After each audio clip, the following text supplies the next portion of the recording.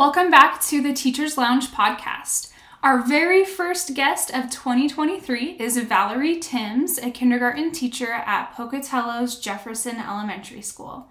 So Valerie, thank you for coming on the show. Hi.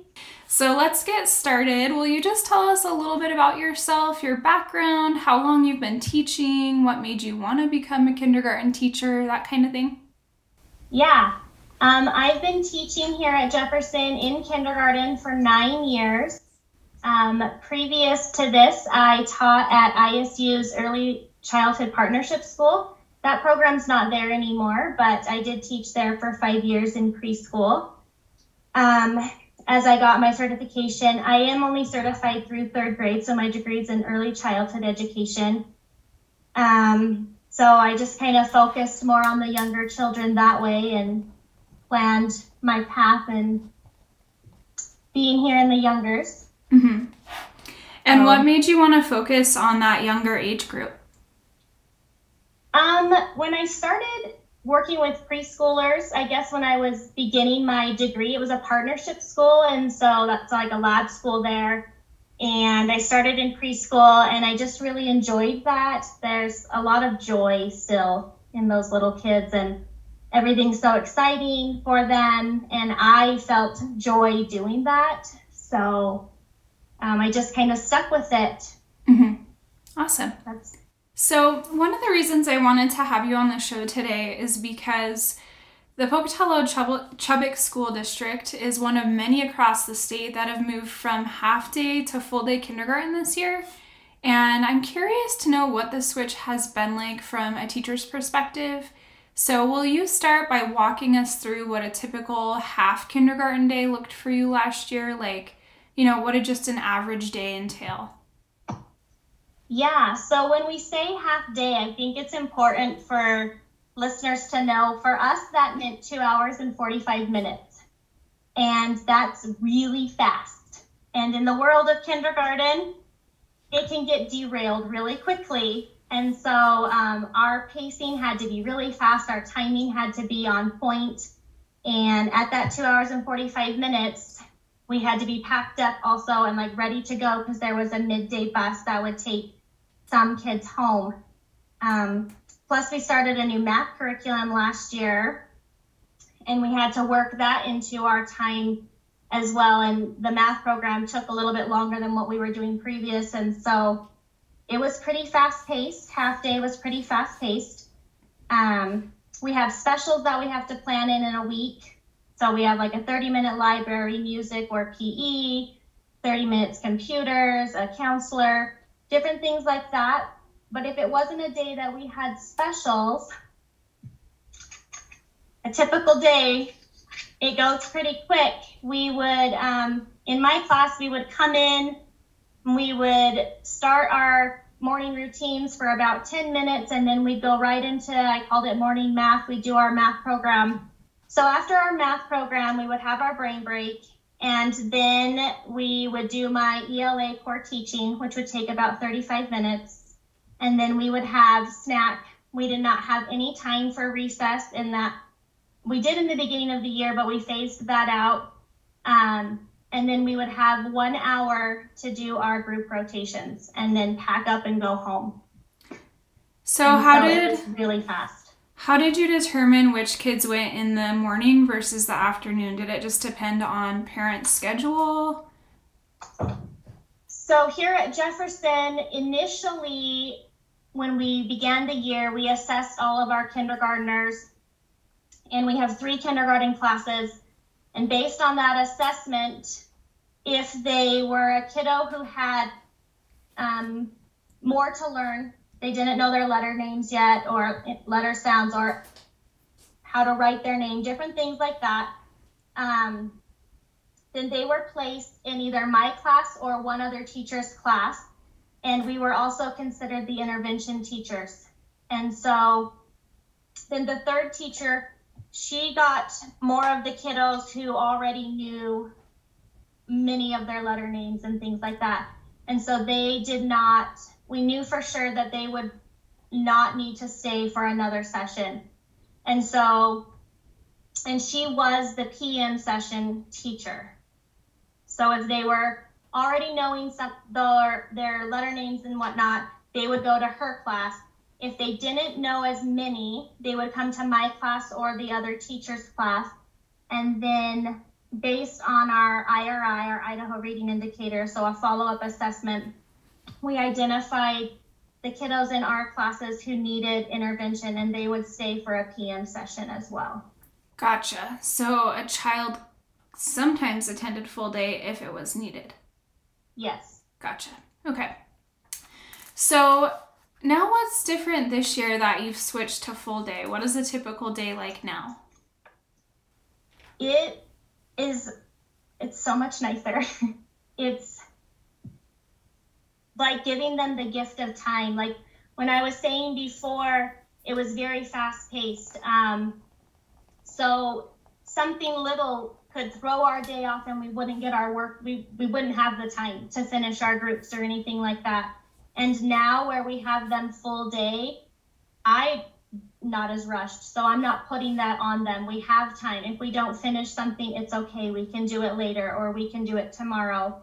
All of my kindergartners have more experiences, more opportunities for all of them. We have more time for our math curriculum, for reading opportunities, fine motor, some play time with their choice group, recess, and we've also included science now. So we have time for so much more, but also we're not just cramming more. We're taking time to do the things in a calmer, less stressful environment. So it sounds like overall, in your experience, it's been a huge positive to make that switch. I would say so. I mean, there's definitely pros and cons to both programs. And there's a few drawbacks even with full day. But overall, I think it's better for all of our kiddos. Mm-hmm. So what would be some of the drawbacks of full day? There are some kiddos who have some behaviors that make it a little bit harder. And in the half day program, if they had some certain behaviors, they would go home for sure. They wouldn't stay. There's also with the half day when we had a lot of our kiddos go home, when the few would stay for intervention in our school anyway, it would be about 10 kiddos each that would stay in the afternoon for myself and the other teacher. And so it was a much smaller and group of kids. We were able to build a better relationship with those kiddos and just really have that targeted time to help them build their confidence in those skills, versus now where I have all of my kids all afternoon, I don't have as many opportunities to work with them one-on-one like I did before. But still overall, they're still getting a lot more experiences. So those are some of the differences. Yeah. And I imagine from a teacher perspective, like last year you had your morning lesson plan that you could repeat for your afternoon kids, right? For some teachers, yes, that's the case. But so if the way intervention was done in our district was a little bit different based on your building. So in some buildings, you would just be the core teacher and have a morning session and an afternoon session. And all of your kids would leave your class and you would get new kids in the afternoon. And then there would be a whole separate teacher that would be the intervention. So kids that were in that teacher's class, instead of going home, they would go to a different teacher for intervention. And they did all the intervention lesson plans. In my case, I did both. So I taught core in the morning and intervention in the afternoon. So I had 2 sets of lesson plans. Okay. So from a teaching perspective, is it like more work to go to full day, less work, or about the same in terms of lesson planning? It's about the same. It's probably just different. I spend about 3 to 4 hours every Sunday working on my lesson plans. And we have more things that we can pull from now for full day. We've gathered a lot of resources over the last few years, and we have our science program now, and a lot of things that we're doing in intervention. We're building up fine motor skills and more guided reading opportunities. We're still able to do all of those things. Now we can just do them with all of our kids instead of just some. Mm-hmm. For the teachers in our district who were only the core teacher, mm-hmm. I do know that for them, where they had the morning and the afternoon session be the same, they have now had to figure out how to fill those gaps. But our district has been collecting those resources for us and giving us ideas and things we can use to fill that time. So we've been able to teach some nutrition lessons this year. Our science, the mystery science program has been really fun. We have some oral language programs that we can fill in with that time and stuff like that. Mm-hmm. Okay. So other than with half day, you said sometimes it was nice that students that were having behavior problems, those problems didn't exacerbate throughout the day. Are there any other things that you miss or appreciated about half day kindergarten?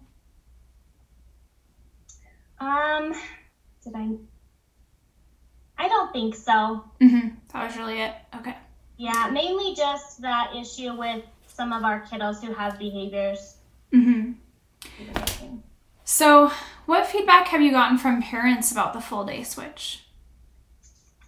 You know, I don't know if our district has put out a survey per se on their feelings. I haven't had any parents throughout the year say anything about it. At the beginning of the year when we were doing registration, they were all asking, so is it full day or what's the plan? And we were like, yeah, we're going to full day. And they all seem to be pretty excited about that.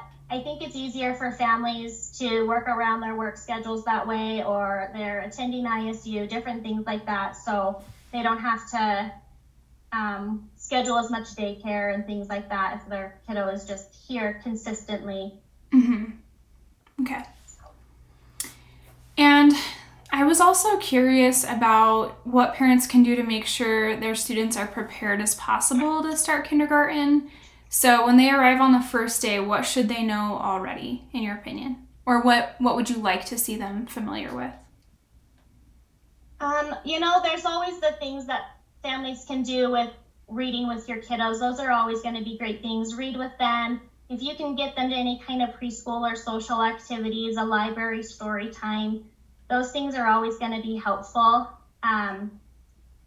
But if you could have them work on their fine motor skills, get some crayons in their hands and cutting or Legos, working with beads, those kinds of things. We're seeing a lot of kids that they can't hold their pencil anymore, or yet I should say, they don't have like the stamina to work through a coloring job because their hands are getting so tired. And we have a lot of activities that kind of help build that up. But that's definitely something that we see a lot of is lacking in fine motor skills that can be very helpful if we're working on that. This one, it might be a surprise, but we really need families to work on having their children use the bathroom independently. For some kiddos, maybe they've never used a public bathroom before. They're young, and so there's a lot that goes into teaching how to do that. And with that, and just that whole potty training, we've had kind of over the years an increase in not being able to use the bathroom fully. And so that could be helpful. It would be nice if kiddos recognize their name at least, and their full legal name. Sometimes there's kiddos who don't know what their name is. They're called a nickname their whole life, and it's my job to teach them their real name and to write their real name, and so that would be helpful. Beginning those counting skills, anything that helps with recognizing letters, letter names or sounds. I'm not the person who's going to say, I think that kids should know their letter names and sounds when they come to kindergarten. That is my job, to teach them. Any exposure to that is fantastic, but mainly recognizing their name, if they can begin writing their name, anything like that is very helpful. Okay. So then once the learner is in kindergarten, what can or should parents do to support them? Make sure that they're helping their kiddo to understand that they need to, that I'm here to teach them, and that they need to be listening and following directions. So building up some of those skills, those social skills, with maybe doing something that you don't want to do all the time. And we try and make it fun and engaging as much as we can, but just making sure that they're supporting the teacher in helping their kiddo to listen and follow directions. And then as we go throughout the year, I always send home a newsletter every month telling you exactly what letters we're going to be learning, what sight words we're going to be learning. And so any kind of practice, I send home flashcards and different things like that to help. So just kind of supporting that beginning reading at home as we progress through the year. Mm-hmm. I'm curious, do you have kindergartners do homework at all? So the other teacher and I have decided that we do have homework. It is mainly so parents will know what we're learning at school. It's not daily, but we do send home one sheet every week. So we've created a binder, pretty much a resource binder is more what we like to call it, rather than just homework. But we've created a binder where we include all of their letter names, all of their sight words, everything that we're going to be learning, our big kindergarten goals. So this packet of resources, as well as one homework sheet that has a quick math job and a quick reading job in it. And they're always review. And so we feel like that's a good way for families to see what we're doing in class. And if their kiddo's struggling with something, then that's a quick cue for them that their kiddo is struggling with it at school as well. All of it is something that your child should be able to do independently. And so we do try to make it really quick. We send that binder home on Monday, and then it comes back on Friday. If it doesn't come back on Friday, then they bring it back next Monday. It's not graded, but I do check it. It's more of a rewarded thing. They get a sticker on it. I give them a little leader ticket. If I have kiddos who don't get to do it and they really want to, I give them opportunities to do it here at school, just so they can still earn that recognition as well. But we've had really good success rate with it. It's not like something that we're crazy sticklers about. Mm-hmm. It's just a resource. Okay. And what do you think about reading to kids at home before kindergarten? Do you think that's important? Absolutely. Yeah, the more you can get their hands on books and just kind of create that joy with them, the better. Mm-hmm.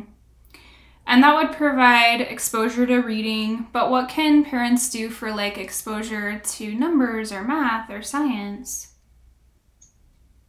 They can, there's a lot of those opportunities for incidental learning. So for counting, anything really, you can say, let's pick up your room, let's pick up 5 things, or let's count how many of something along the way to the store, or help me pull out 4 oranges for our snack today.